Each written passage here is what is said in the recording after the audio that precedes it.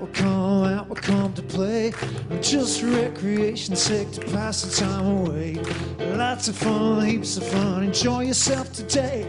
North Melbourne boys are hard to beat when they come out to play. So join in the chorus, sing it one and all. Join in the chorus, North Melbourne's on the ball. Good old North Melbourne, the champions, you'll agree. North Melbourne will be premiers, so just you wait and see. Good evening and welcome to the Stern Look. I'm your host, Nate Seven, just temporarily while Kango wants to have a little bit of a chat. This evening we'll have Philly will be joining us and old mate the lounge lead, but just a bit of a quick rundown. We'll go through some of the trending issues of the last couple of weeks, in particular Lindsay Thomas, some of the AFL interpretations, rule changes, and the Bont and Pelly files, or the GOAT as he likes to call himself. Go through some questions from the North Melbourne Big Footy Board. Brief rundown on the VFL, which is all of stuff all. Followed by a post-mortem and a preview, and we'll probably finish it off. But first of all, this guy has just over 23,000 posts. He averages 17 and a bit posts per day, and he's coming up to 4 years on the North Melbourne Footy Board. Welcome, Kangaroos Forever. Thank you, Nate Seven. I felt like going full Brad Scott there for a second. That's some impressive stats. It's really impressive. Well, he's only going to get better, and second to that is old mate Phillyroo. He wants to have a chat, and it's all about the Bont. Welcome, Philly. Hi, everyone. Thank you. It's great to be here. And lastly, this guy also describes himself as a modern-day Frank Sinatra, also by his looks. He also thinks of himself as the Candyman, but he also dons the same pair of leather pants, and welcome the lounge list. Thanks for having me. You've made my girlfriend laugh, and just from the intro alone. Thanks for that one. Bored off his fucking tits. All right, straight in. Boys, trending issues, Lindsay Thomas, AFL stuff, Bont files, whatever you want to go with. As far as I'm hearing in the background, someone wants to have a crack about the Bont files, if he wants to. Yeah, I'll talk about it. Go for it? Yeah, I mean, it's not really the Bont files. I think that the issue that is trending a little bit is what happened to Alan Tuvey on the weekend. He had a delayed concussion, and no one's really sure when it happened or what happened. I mean, there's a bit of chat going around that he was in a scuffle with Jake Stringer about 10 minutes before that. And there's some Collingwood people that say that they saw Stringer throw one and connect with his jaw or something like that. And then later on, he's dropped to the ground like he was shot. So I think interesting thing about that is that it sounds like quite a malicious act that Jake Stringer may or may not have partaken in. And as I don't know, people don't necessarily read what I post because K4E told me earlier that he has me on ignore, which is fine. But the post I wrote today, and I'm just going to read it out because then that'll finish my little section, is the Bont has a massive issue this week. The Alan Tuvey issue has the Bont conflicted and confused. On one hand, we all know the Bont believes that any delayed concussion must be caused by a malicious act or acts. On the other hand, Tuvey was playing against the Bont's Bulldogs. Malicious acts have been a commonplace from the Bulldogs since that fateful night at Etihad when LT maliciously attacked little Lockie Hunter. And I think that the Bont can only, and no doubt will, present in his weekly Ask the Bont press conference that in fact LT has passed on the disease of malicious acts to the Bulldog playing group. No doubt the Bont will recommend a further suspension to LT for this abhorrent behaviour. I mean, how many suspensions have the Bulldogs players had since we played them? There's roughly been a couple players, 2 or 3 players have been suspended. And then Jong the week after that, whatever his name is. He was the week after that. And then Liberatore and Stringer have both been fined for wrestling with Tuvey this week. And of course, Stringer's fine was actually higher than Liberatore's as well. Yeah. So I think, they're saying they don't have footage of the Tuvey thing. I mean, I didn't see it, but I didn't see the footage of him going down concussed, but apparently there was some similarities to that flog from Richmond in the pre-season. The one that, what's his name? Vickery. The one with the long hair. Everyone's favourite spud. No, the other. Vickery. You remember when Vickery fell to the ground and stood on his face? Quite funny in the pre-season. And apparently he was jumping for the ball even though the ball was 100 metres away. Yeah. It was really funny. Anyway. But that wasn't concussion, the Vickery one. That was, it? Apparent. Was it really? Yeah, that was the official word that came back, was that he'd had heat stroke. They thought it was delayed concussion, but he was never in a marking contest or something. Well, I think the action was similar. I mean, from what I've read, he was sort of running past the bench in front of Nick Maxwell, who was boundary riding for SEN, and he just dropped to the ground. And Maxwell sort of said he's in a bit of trouble. We're not quite sure what happened. And one of the, I thought my highlight of the day was reading one of the Bulldogs supporters say that it wasn't actually a Bulldog player that hit him. Someone from the crowd must have thrown an object and got him in the sweet spot of his skull. Yeah, I mean, it's plausible, isn't it? I mean, it is, because, you know, and then what happened was it just evaporated to nothing, this thing that hit him in the head and knocked him out. You know. As it happens, yeah. Yeah, I mean, anyway. I mean, I think I'm on record as saying that I'm really not a fan of the Bont. I used to think he was a good player. Now I just think he's a hairband-wielding tosser who's got no fucking clue. But anyway, we'll move on. There's more important issues. It's quite interesting you guys raised Bontempelli because at the Richmond members cocktail night last year, I spoke with Jaden Short, who's recently made his debut, and he said that he grew up playing junior footy with Bontempelli, and he never rated him as a junior. And no one really quite expected what came of him, especially Jaden Short. And so, I mean, maybe we can start the rumour that Bontempelli and Hurd were close friends and mentors. Yeah. I mean, I watched the first game. I agree. But I watched the first half of their game, and Levi Greenwood pulled his pants down and slapped him. Giggity. He's Not that there's anything wrong with that. He's just so soft. And, I mean, the thing that annoys me about how he said LT was malicious, I watched the replay of that game. Bontempelli was in the vicinity when LT maliciously tackled the little prick eye. Bontempelli ran away. He never remonstrated. He never got, stood there and stuck up for his mate. He ran away like the little bitch he is, and then stands in front of the media crew the next day and says that it was malicious. And I thought it was the next day at the beach at a recovery session. No, it was straight after the game. Okay. Well, I've got to say, that incident was the most overblown triumph I've seen recently. I mean, it was a poorly executed tackle. And but that's it. I mean, if you're going to maliciously attack someone, you don't look that clumsy. It was a high, you know what, you're right, it was a high tackle, and it should have been a free kick, and it was. The umpire was right there. He never reported it. Like, it was so obviously not a suspension, and what's happened subsequently has proven that. But, I mean, we're getting way off. This was probably a hot topic 3 weeks ago, this tackle, but I think my question was that, I mean, obviously we're talking about hot topics and things that are trending. I think the main thing that most people have been talking about is what happened on Friday night with Lindsay. I mean, as all of the people that have come out supporting him have said, on Friday night he received 2 high free kicks, and they were only numbers 3 and 4 that he's received this year for high free kicks. Yeah. And they're making Dermot Burton and others are making him the face of this issue. Like Grant Thomas was tweeting that Lindsay Thomas is un-Australian in Indigenous Football Week.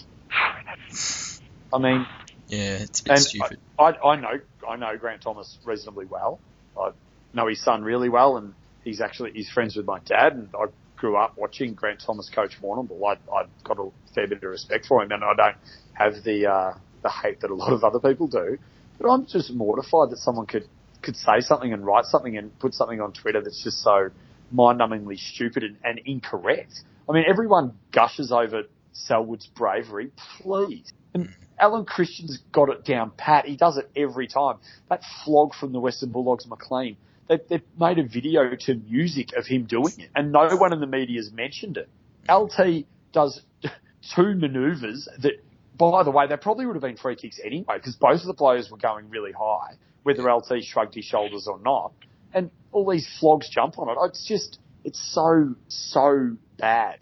And I think the problem with Lindsay Thomas, though, is he's too well known with previous incidents of being in the media for the wrong reasons, rightly or wrongly. But what? Give me an example. What else has he done? Well, I mean, with the goal kicking, with the yips, he was the face of poor goal kicking. And look, he wasn't the only one doing it. But for some reason, I think because he's one of these... So people hate him because he missed goals? Oh, I think he's one of these guys who becomes unlikable. There was also the issue of, and Brad Scott has said this over the previous years, that Lindsay had a penchant for staging or for diving. Okay, so does Jimmy Bartel. Got Brownlow. Yeah, and the odd... Yeah, but Jimmy Bartel, so what you're saying is players that have got Brownlows can dive on the ground like little bitches and no one cares. But a guy with dark skin who speaks out about Aboriginal issues dives forward and everyone hates him. I think the other problem with Lindsay Thomas really mostly comes down to the fact that for whatever reason he's one of the unlikable characters of football, and I've never actually heard anyone say a bad word about him off the field. But I'd love to know what those. But you say for whatever reason, and that's fine. But let's talk about the reasons. What are the reasons? I genuinely don't think there is a reason. If you ask someone why do you hate Lindsay Thomas, if you went to 10 different people in the street, said do you like him, and 8 of them said no, and you said well why, I guarantee you they would not have a real reason apart from they would just rehash what they've heard in the media and the staging. Yeah, and he's the flog, he can't kick straight, he high tackles. I mean, there are players. I mean, look at Adam Goods. Why did he suddenly become unlike? Well, it wasn't suddenly, but that's a different issue. I mean, but some players aren't like the media. I mean, look at Cloak now. He can't take a trick, and it's only because down to footballing ability. And yeah, but Thomas hang on. But when Cloak speaks in the media, he's embarrassing. Like he says stupid things about how good he. I mean, even the other day. He said he was pissed off with the coaches for dropping him from the Anzac Day game. Yeah, but he still hasn't passed kindergarten. Understood, and that's fine. But he says things that are arrogant. He says things that are self-centered. He puts himself in front of the team at all times. You listen to a press conference with Lindsay Thomas, and the dude makes you cry. He speaks with honesty. He speaks with modesty, and he always puts the club first. He always puts his teammates first, and he works that hard in the community. He does that much good stuff. I mean, to be honest, we've got people on our own board that slag him off all the time. Yeah. And it's cringeworthy. I mean, it's also a fact that he's playing at, and probably another issue in itself, but playing at North Melbourne. If he was playing at Hawthorn or Collingwood where he was protected by people in the media, because I mean, the face of North Melbourne in the media is James Brayshaw, who I like, but a lot of people don't. If he wasn't at North Melbourne where no one wants to, for whatever reason, no one wants to rate North Melbourne, that he just becomes, the fact that North Melbourne aren't in Premiership contention right now is just astonishing. But I'm fine with people not liking North Melbourne. I'm okay with that. I mean, that, to be honest, I wear that as a bit of badge of honour. People don't like North Melbourne. People don't like North Melbourne players. People don't like Peter Harvey. Okay, I got a question for you though. Jack Zeeble almost killed Nick Rewalt, yeah? He literally, I think Nick Rewalt is lucky to be alive after what Zeeble did to him. Well, yeah, he poleaxed him, yeah, that's fair to say. And he deserved to get weeks for what he did there. That was a really bad hit, right? And then he's got Aaron Joseph, and he should never have got suspended for it, but he did. Then he got that Adelaide bloke, and he shouldn't have got suspended for it, but he did. Jack Zeeble has won more head-high free kicks than Lindsay Thomas has 3 times more. So why aren't people booing Jack Zeeble? That's a good question. Surely he's more unlikable than Lindsay Thomas is. Well, Jack Zeeble's not as well known, so...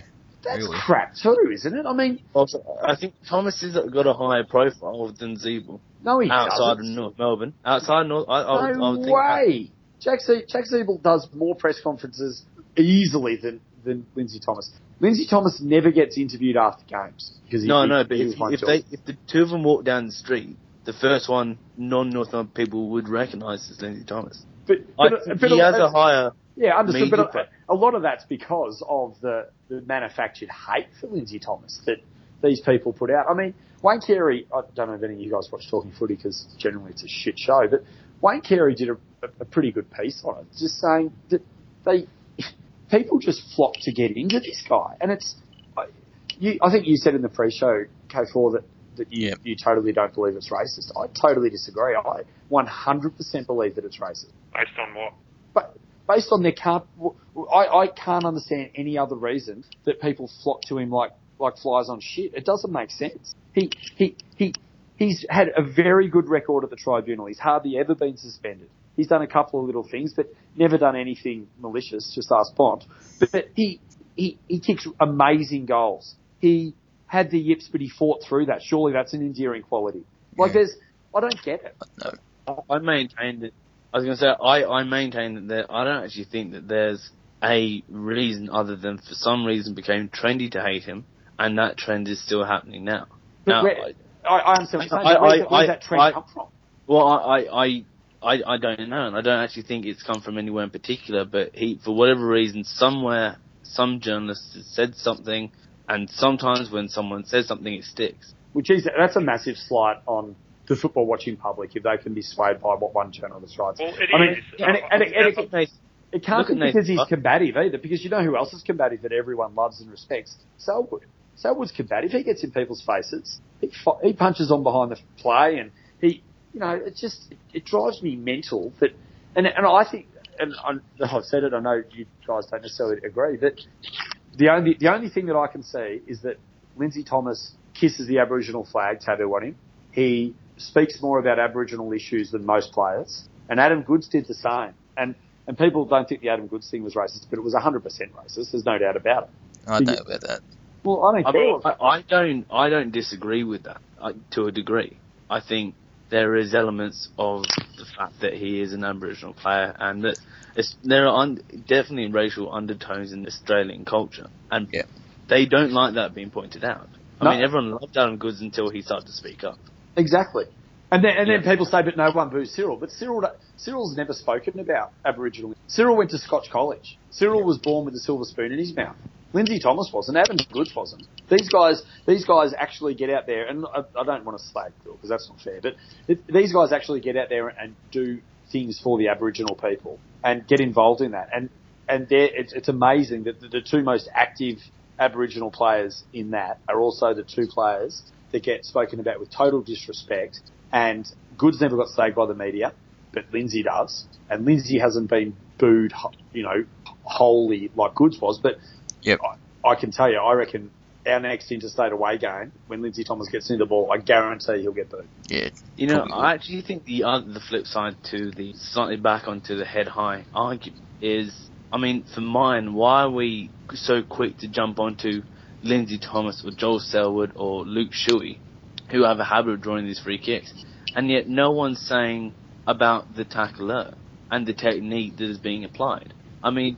Yeah, well, there's still issues over the fact that they're leaning into the tackler, and there's criticisms of that, which is the main issue here. Yeah, I know, but if you...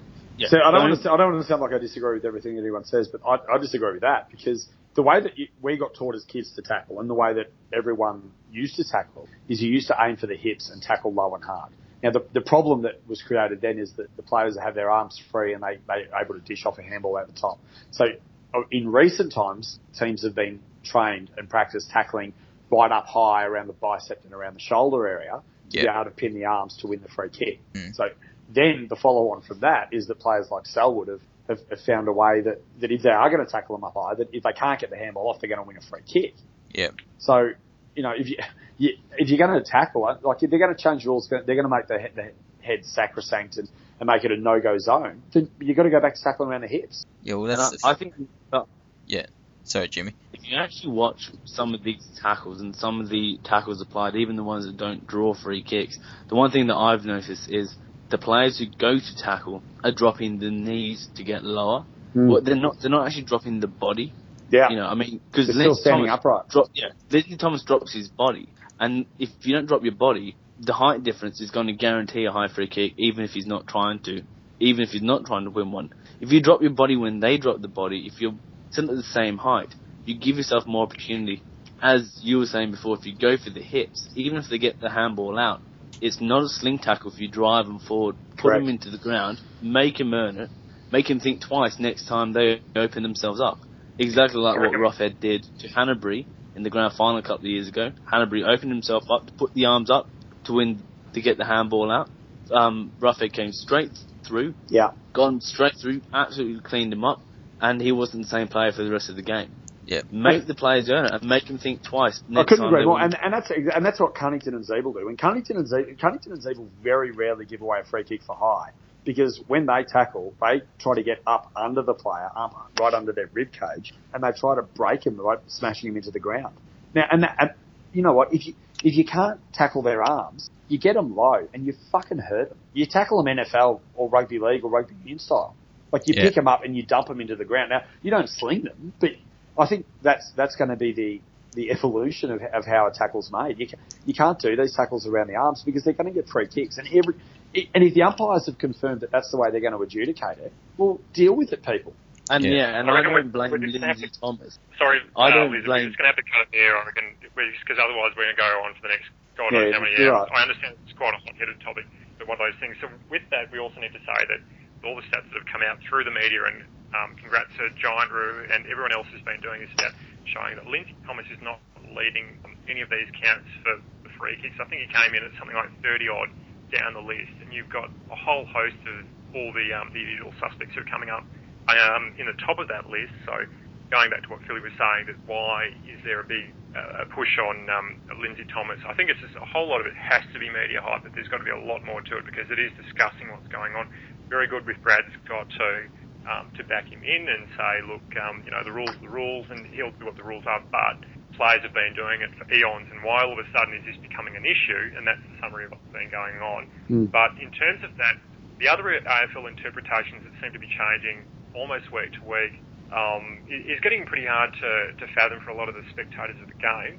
I'm just wondering what you guys think of that, whether it's the interpretation for the out of bounds, whether it be the rush behind, and why is there all of a sudden a focus from week to week where some weeks it might be a little bit more lenient in terms of the out of bounds. When I think back to the start of the year, it was quite harsh, and then it sort of weakened off a bit, and then it became really harsh again. And then the rush behind.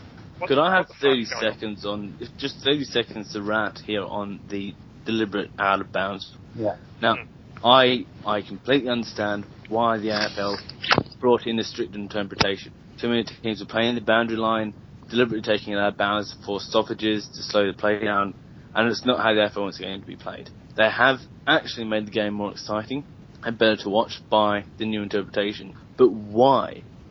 The way they've decided to interpret it so strictly, why at no point during the conversations at AFL House and the match committee did anyone think, if we're going to apply it this hard, why will we leave the grey area open for uncertainties and for umpires to get it wrong?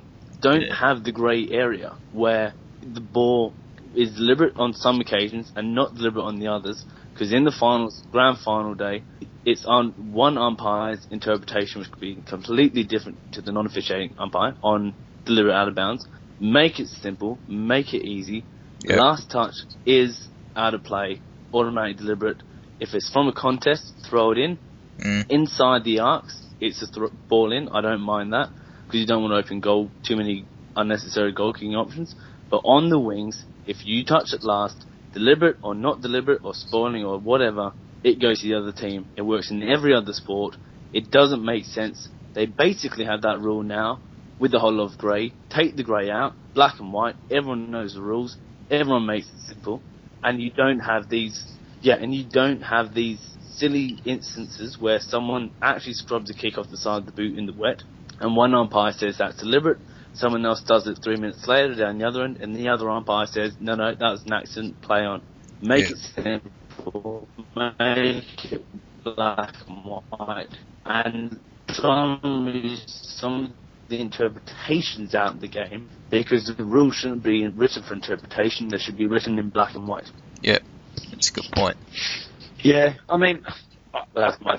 apart from I was just saying that's my 2 cents. You've got to make it simple. Apart from the Luke McDonald one earlier this year, I've pretty much liked the rest of them. I mean, I understand what you're saying, and the umpires have a really, really hard job as it is. And this has, if anything, made it a little bit harder because it was very easy for them to throw their arms in there and say throw it in, and now it seems they have to make decision almost all the time it goes out. I think the fact that they have interpreted harsher has made for much better football, like you said. I mean, that Eddie Betts goal this weekend wouldn't have happened had the old interpretation still been there. Someone would have just rushed it out of bounds. So I think it might be a step too far last touch. I don't know. It's nothing that we've ever grown up with, so it would be very, very different. I mean, I think if you do it just on the wings and say in the middle of the ground, it's your imperative, if you touch it, to keep it in.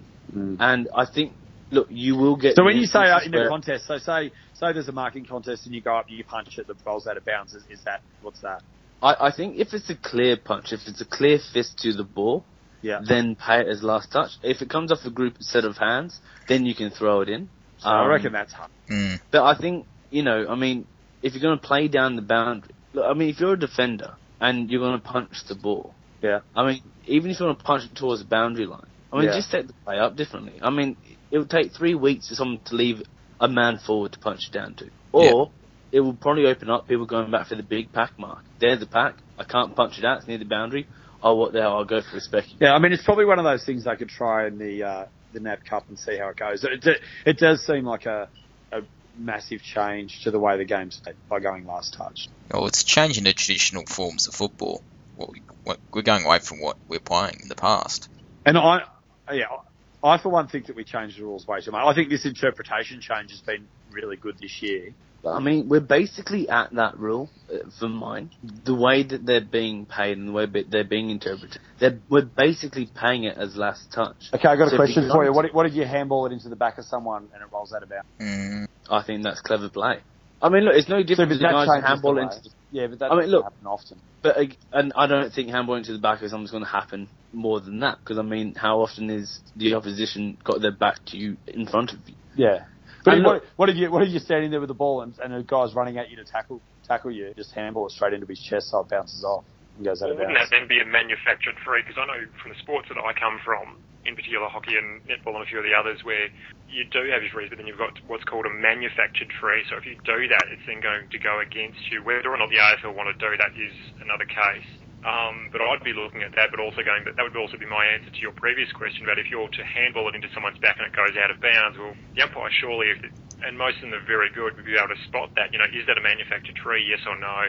Well, it'll then go against you. And I've never heard the term manufactured free, to be honest. No, not for all. Well, it might be. Yeah, but it might be. No, I'm not saying it is, but I'm saying they might want to look at that. No, but I've never heard that term in netball. I'm not sure that I didn't know that. Okay, well, sorry, it happens in others, and I can tell you from the ones that I come from, and that's where it happens. And so it might be something they look at, especially what they're looking at with the deliberate out of bounds and the rush behind, and a few other things. So a manufactured free, or what's also sometimes called professional foul. So that might be a case. That's where you might be going down, although that's a little bit more extreme terminology. Just going forward, Philly, is there anything else you wanted to say? I know there was something else about... I've just got a really quick... I got a really quick one on I know it was a couple of weeks ago, or whatever it was, on Kane Turner. I mean, I wrote the night that it broke that I was really angry with Kane, and that I was going to stay off big footy for the night, because I was going to write something stupid. Yep. We've... my family has had a little bit of history with Kane, with my little boy, him being his favourite player and really embracing Kane. And every time we see him at the footy, we make sure we go up and have a chat to him. And he's a bit of a family favourite. Every time that there's a game-worn jersey that you can buy of Kane's, we buy it. And his signature on everything. And we always put when the kids get their faces painted, we get number 40 put on their faces. And he's a real family favourite. And to read that he drank drove, considering that some people would know the history that my family has had with drink drivers and what that can do to people. I can't tell you how disappointed. We saw Kane the night that it happened. He was at the footy. He's obviously gone round to his brother's house and decided to get on the piss. And I understand he's a young kid, and I understand that we've got to give people second chances, and we all will give Kane a second chance. Yep. But I can't express how disappointed and angry we were, and I had to sit down and explain the situation to my little 8-year-old boy. He's now 8-year-old boy, about why Kane was getting suspended and why it was bad. And obviously he has known the effects that alcohol can have on people. His mum's a chronic alcoholic, and that's why he doesn't see his mum. And he told me on the weekend that before he plays footy every week, he tries to do his hair so it looks like Kane Turner before he plays. And last week he told me he's not going to do that anymore, and he feels like Kane's let him down. And now the club went hard at him, and I think the club handled the situation really well. And I just hope that they do the other part of it well as well. I hope the stuff that moves forward from here, I hope he has to go to hospitals and see what drink drivers can do to people. I hope he has to deal with alcohol counselling, and I hope that all of that actually strikes a chord with him, because when he does something like that, it affects not just him and not just his family, not just his teammates, but it affects the fans of his club as well. Yep. And I just hope that he's learned a real frickin' lesson out of this, and he never does anything so stupid again in his life. That was all. Yep. It's interesting to hear that, you know, the personal recount come from a fan of how a footballer, his actions can actually affect people outside the club. Yeah. And I find, it's probably one of those things for your son. That will probably stick with him forever. And of course, when he's 18, and look, when you're 18, everyone thinks they're invincible when you got your license, and everyone has that night where they have a couple of drinks and they think, even though you're not supposed to have any at 18, oh, home's not that far. I'll admit, when I was 18, there was a couple of nights we have a few beers and go home. But what the message to your son will be, I think, coming out of this is that idiot mate who has a couple of and says, oh, I'll take you home. Yeah. He will know not to get in the car. Exactly. And I think what was most disappointing on Kane reading it as a football person was, if he was at the pub and had a couple of beers and thought, am I, aren't I? But he's at the pub, you take the risk. And if it was a little bit over, you kind of go, idiot, probably should have just walked.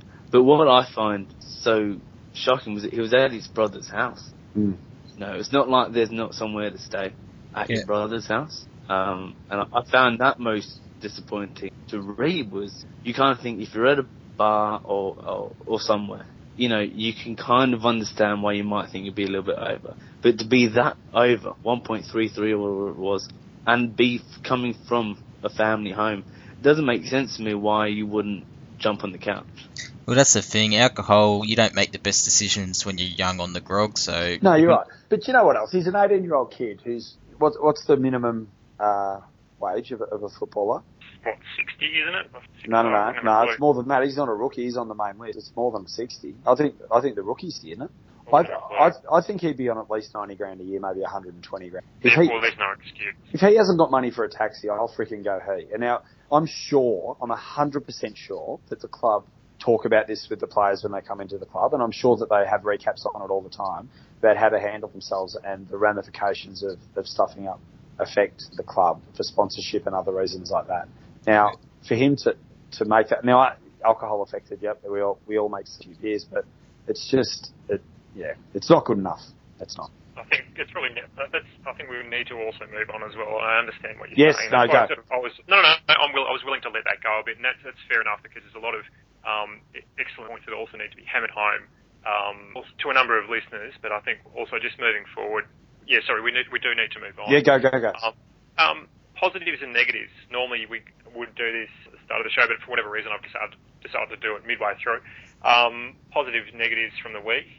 Lizard, just take off just listen to whatever Kangaroos Forever has to say and just sort of adjust it to whatever you think. Kango, go for your life. Thanks for that, Nate. So my positives would have to be Geelong losing to Carlton, which was quite satisfying. And the other positive is the fact that Taylor Garner and Anderson will probably be playing in the VFL for the next week or two, which is fantastic. The negatives is mainly related to pretty much everything Lindsay Thomas related and media related. Lounge Lizard, go away with that. Thanks. I think the positives out the sort of weekend, I think, have been Adelaide winning over the Giants. I mean, I didn't see that, and it's good to see a young team like them, especially what happened last year, keep moving forward, especially with the loss of Dangerfield. I'm a bit like you. I think the Geelong losing was a positive for everybody. Buddy Franklin still being in form, has to be a positive. And the only real negative, I think, out of the weekend, apart from the Lindsay Thomas stuff, I think it's just the crusade about the head high stuff, how this has dominated 5 days of media. Yeah. And the only other negative is, as far as Richmond goes, to add a bit of club balance to it, was the Richmond cocktail night for the members.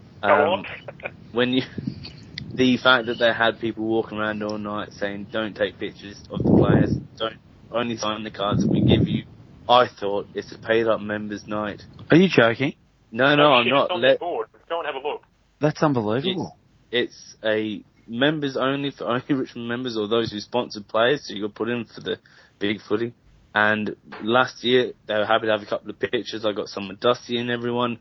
And this year they actually had people reminding you and signs everywhere saying, no pictures, no pictures. So negative Richmond, come on, relax a bit. We're doing all right at the moment. It's almost have a picture with Koch or Martin. These days it takes no more than 3 seconds. That is unbelievable. All right, Philly, off you go.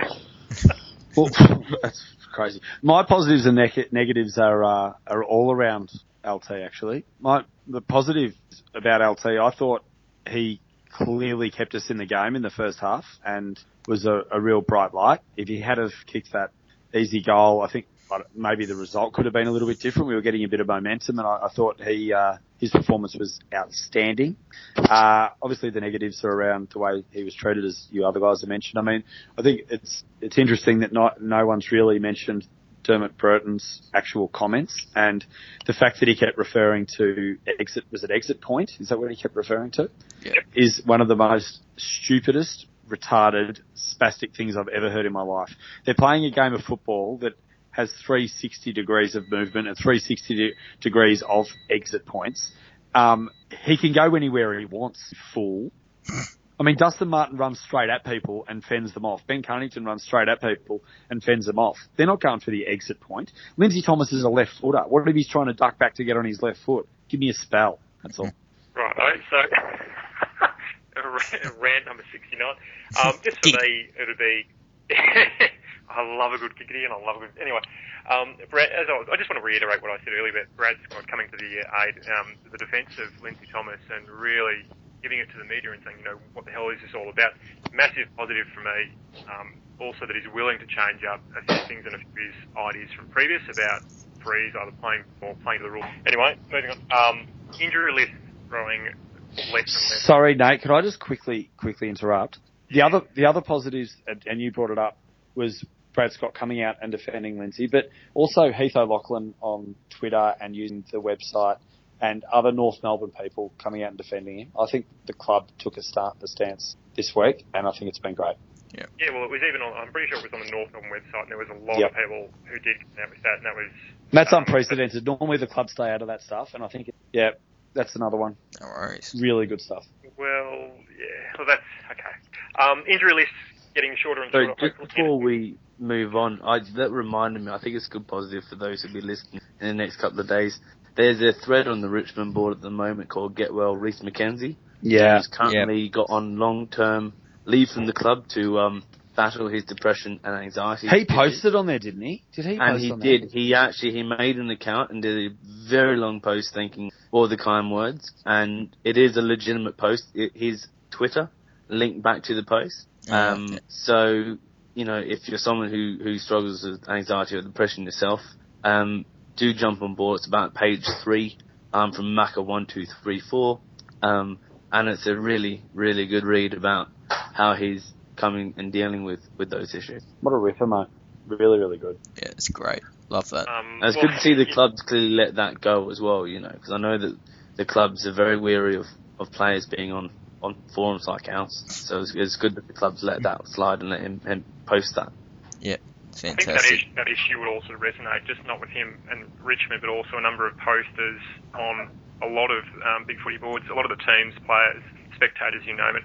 A lot of people are touched by that. So to think that he would be for him to think that he's isolated, I don't think that he is. Hopefully he's not. He realises he's got a lot of people around him at the club, loved ones and all sorts, who, whether they've been through it or they can help him through it. I'm sure with Richmond being a professional organisation, will have all the protocols and processes in place to allow him to get better if that's what he needs. And it just goes to show, whenever you start a post with, if you're reading this so-and-so, there's a good chance that they are actually reading it. Yeah, it's great. Yeah. Yeah, it's actually found on page 2 of that thread, so there's over 270 odd likes, so it's quite popular. Mm. It's probably the best liked post ratio, I think, on Big Footy as well at the moment. and all deserved. Very true, yes. Well, it's pretty hard to move on from that, but unfortunately this will roll on. So into the question time, and guys, we'll probably try and keep it as quick as possible because I think we're nearing the hour mark already, and we're not even near the preview, and there's a lot more to go. I can't believe this. We're going to beat the hour and a half podcast from about a week or two ago. From Jay-Z, Philly, first up, and keep it as brief as possible. Actually, no, keep it to a yes or no. Did Scots, if you can't beat them, then join them approach surprise you? No. Kanga? No. All right. No for me.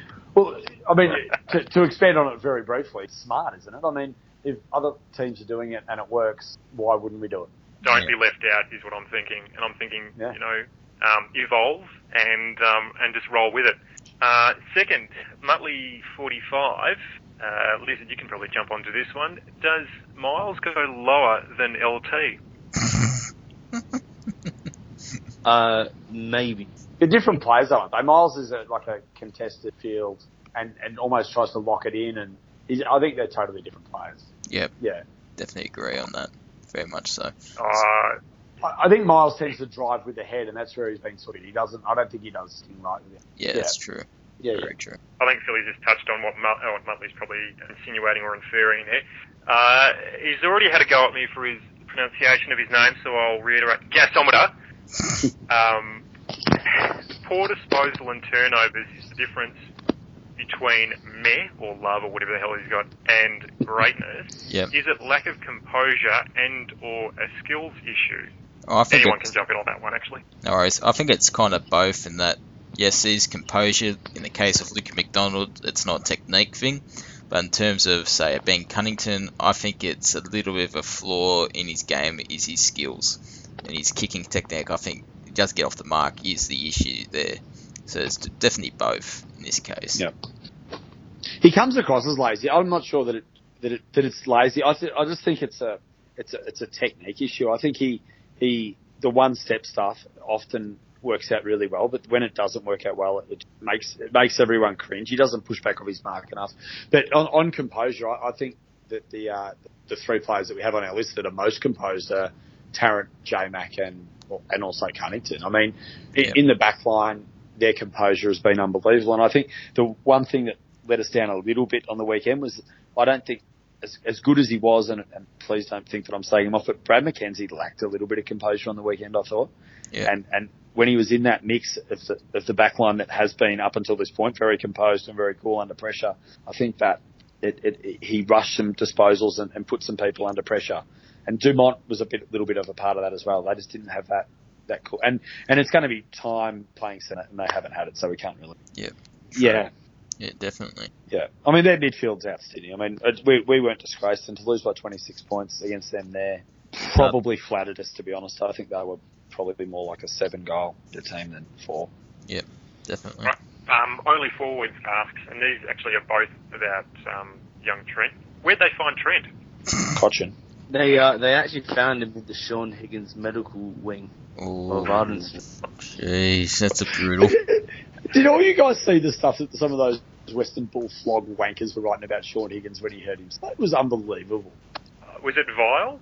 It was really bad. Like, they were celebrating the fact that he was injured because that's who he was when he was with them, and stick that up your arse, North Melbourne Medical Department. And, like, honestly, they're just... They're very bad people. Very bad. So you expect that from the West. Yeah. Well, jealousy is a biatch. Anyway. From Joe Lind, do we... Oh, actually, Kanga, this is probably more for you. Do we bring Jacobs back on a crutch just to scare Koch? Probably not. What I'll really do is... I'll probably make a mannequin of Jacob's head and put it in his Trent's bed.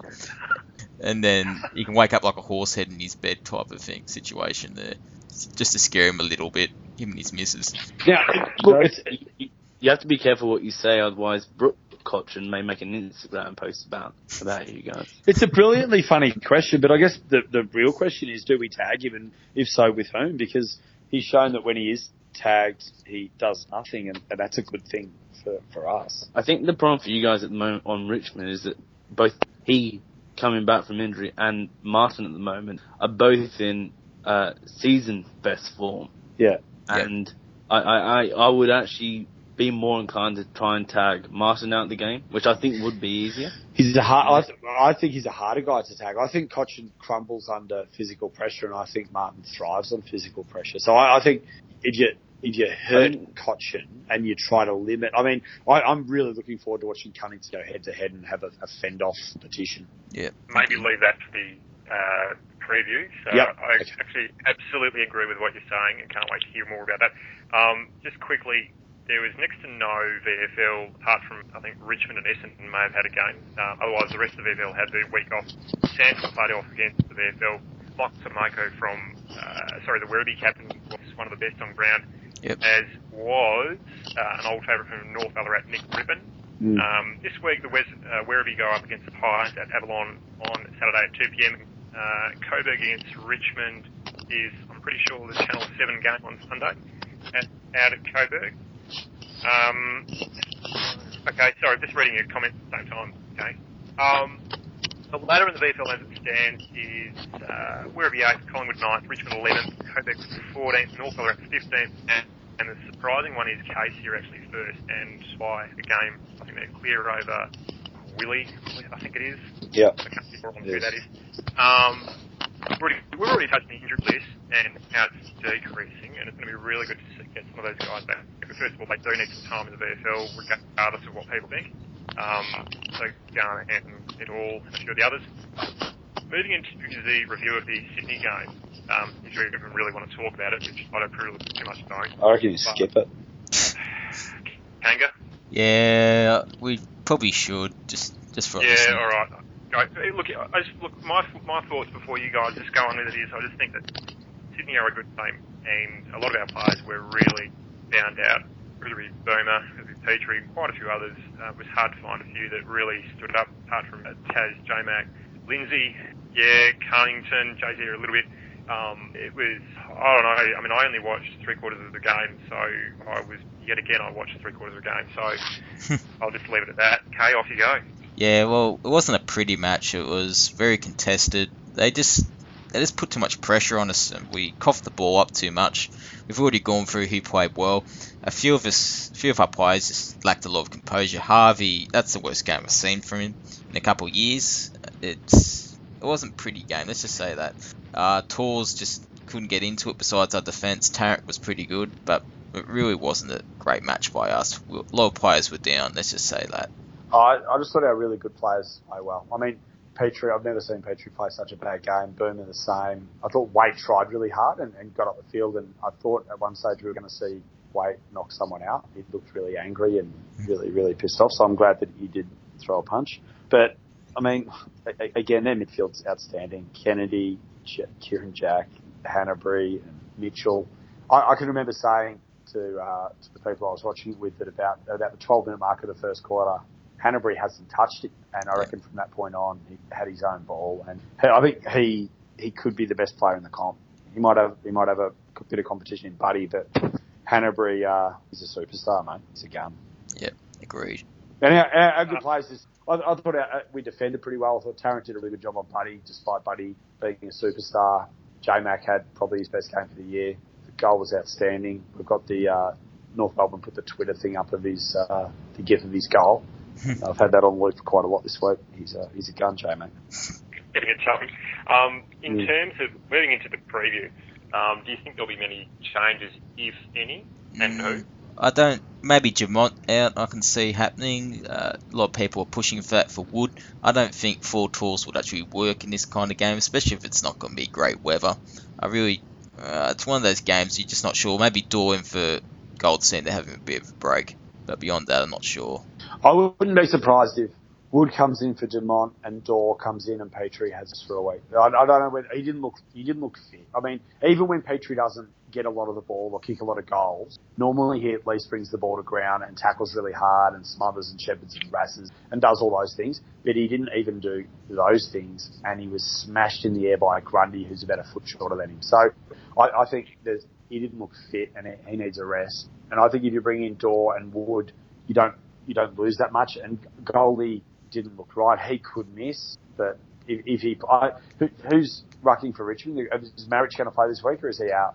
I'd be surprised if you see Marich again. Okay, Marich is gone, so it's Hampson. I think if Goldstein, Hampson could match Goldstein or try and break even in the tap outs in the contest, but around the ground is where we've got to be wary.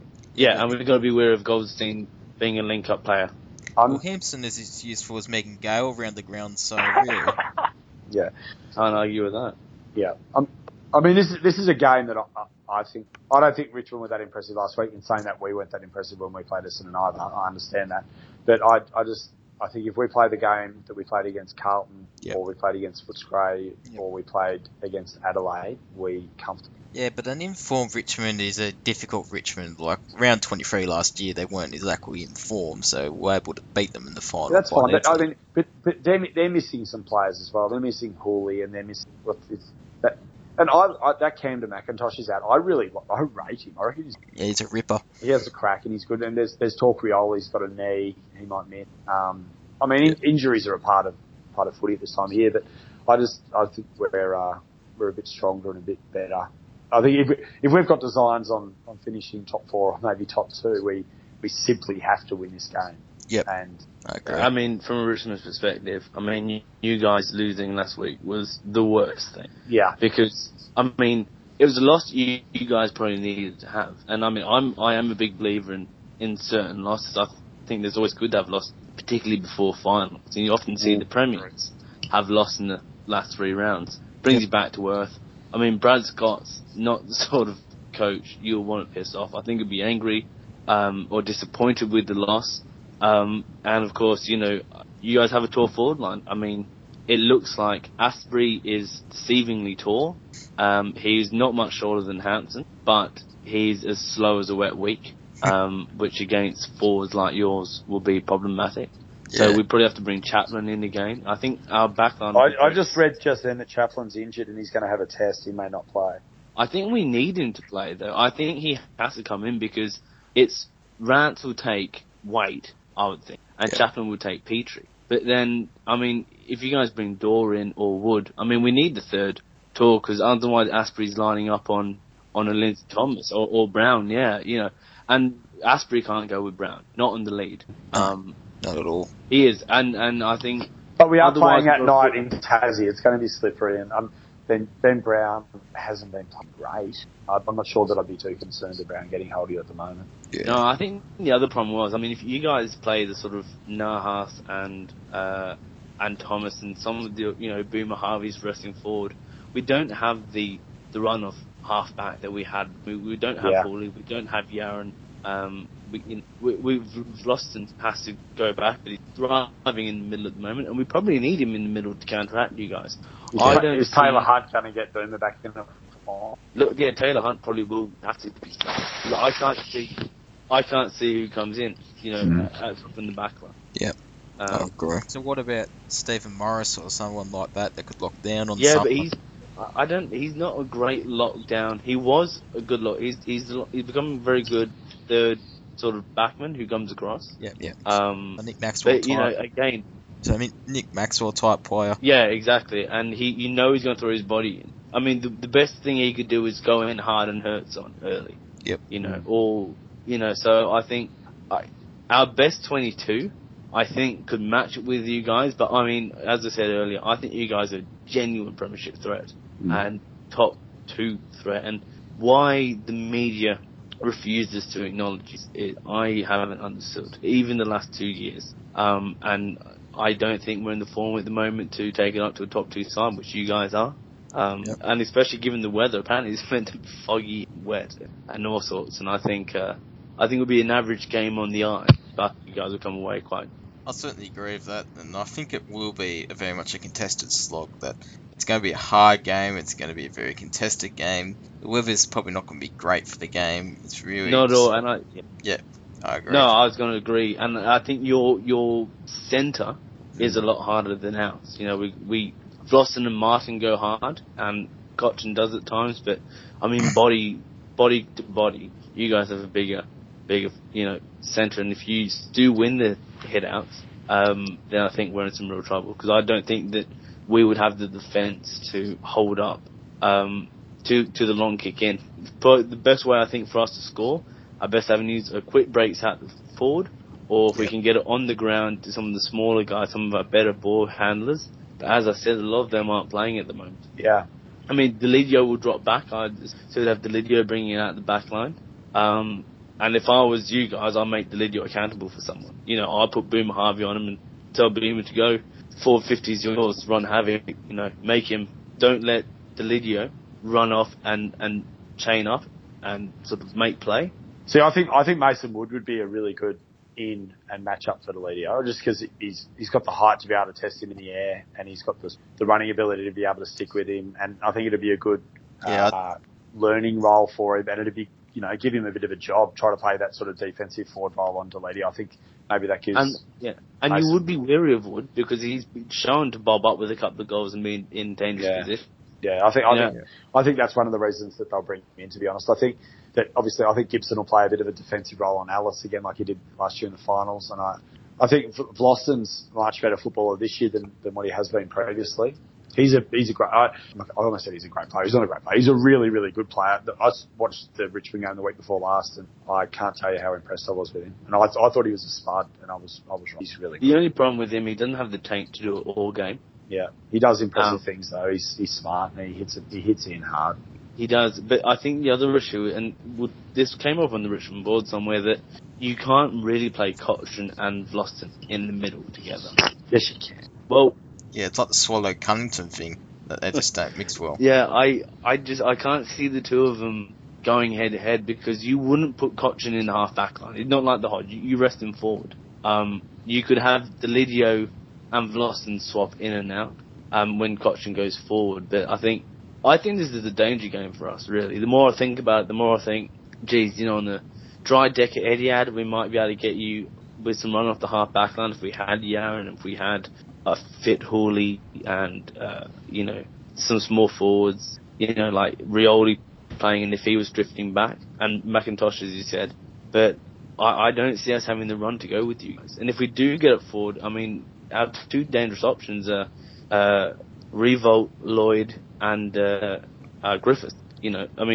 Don't worry about Vickery, and probably don't worry about Brandon Ellis. He's going to get 30 touches, and they're going to be handballs backwards anyway. He's not going to get 30 touches if Gibbo plays on him and smashes him like he did last year. I don't even think you need to tag him. He doesn't have dangerous disposals. He racks them up, but they do nothing. Yeah, like Lockie Hunter's type disposals that they don't contribute exactly. much. And there's 40 handballs backwards, to the player who just gave it to him. I think C. Ellis, I forgot his first name now. Corey. But I think number 32, I think watch out for him, because he's just hitting some good strides. Yeah. But I think this is a danger game for us. With the two lists on the part right now, I can't see. First of all, we could probably match your midfielders, like on the spread. But if you guys get a good clearance out and a long kick in, I mean, kick it to whoever, kick it to whoever Rance isn't on, really. And you guys are gonna just kick goal after goal. Yep. Just moving on. All right. Thanks again, boys, for joining us. Thanks everyone for listening, and that's been the Stern Look for the North Melbourne versus Richmond podcast. Thanks again.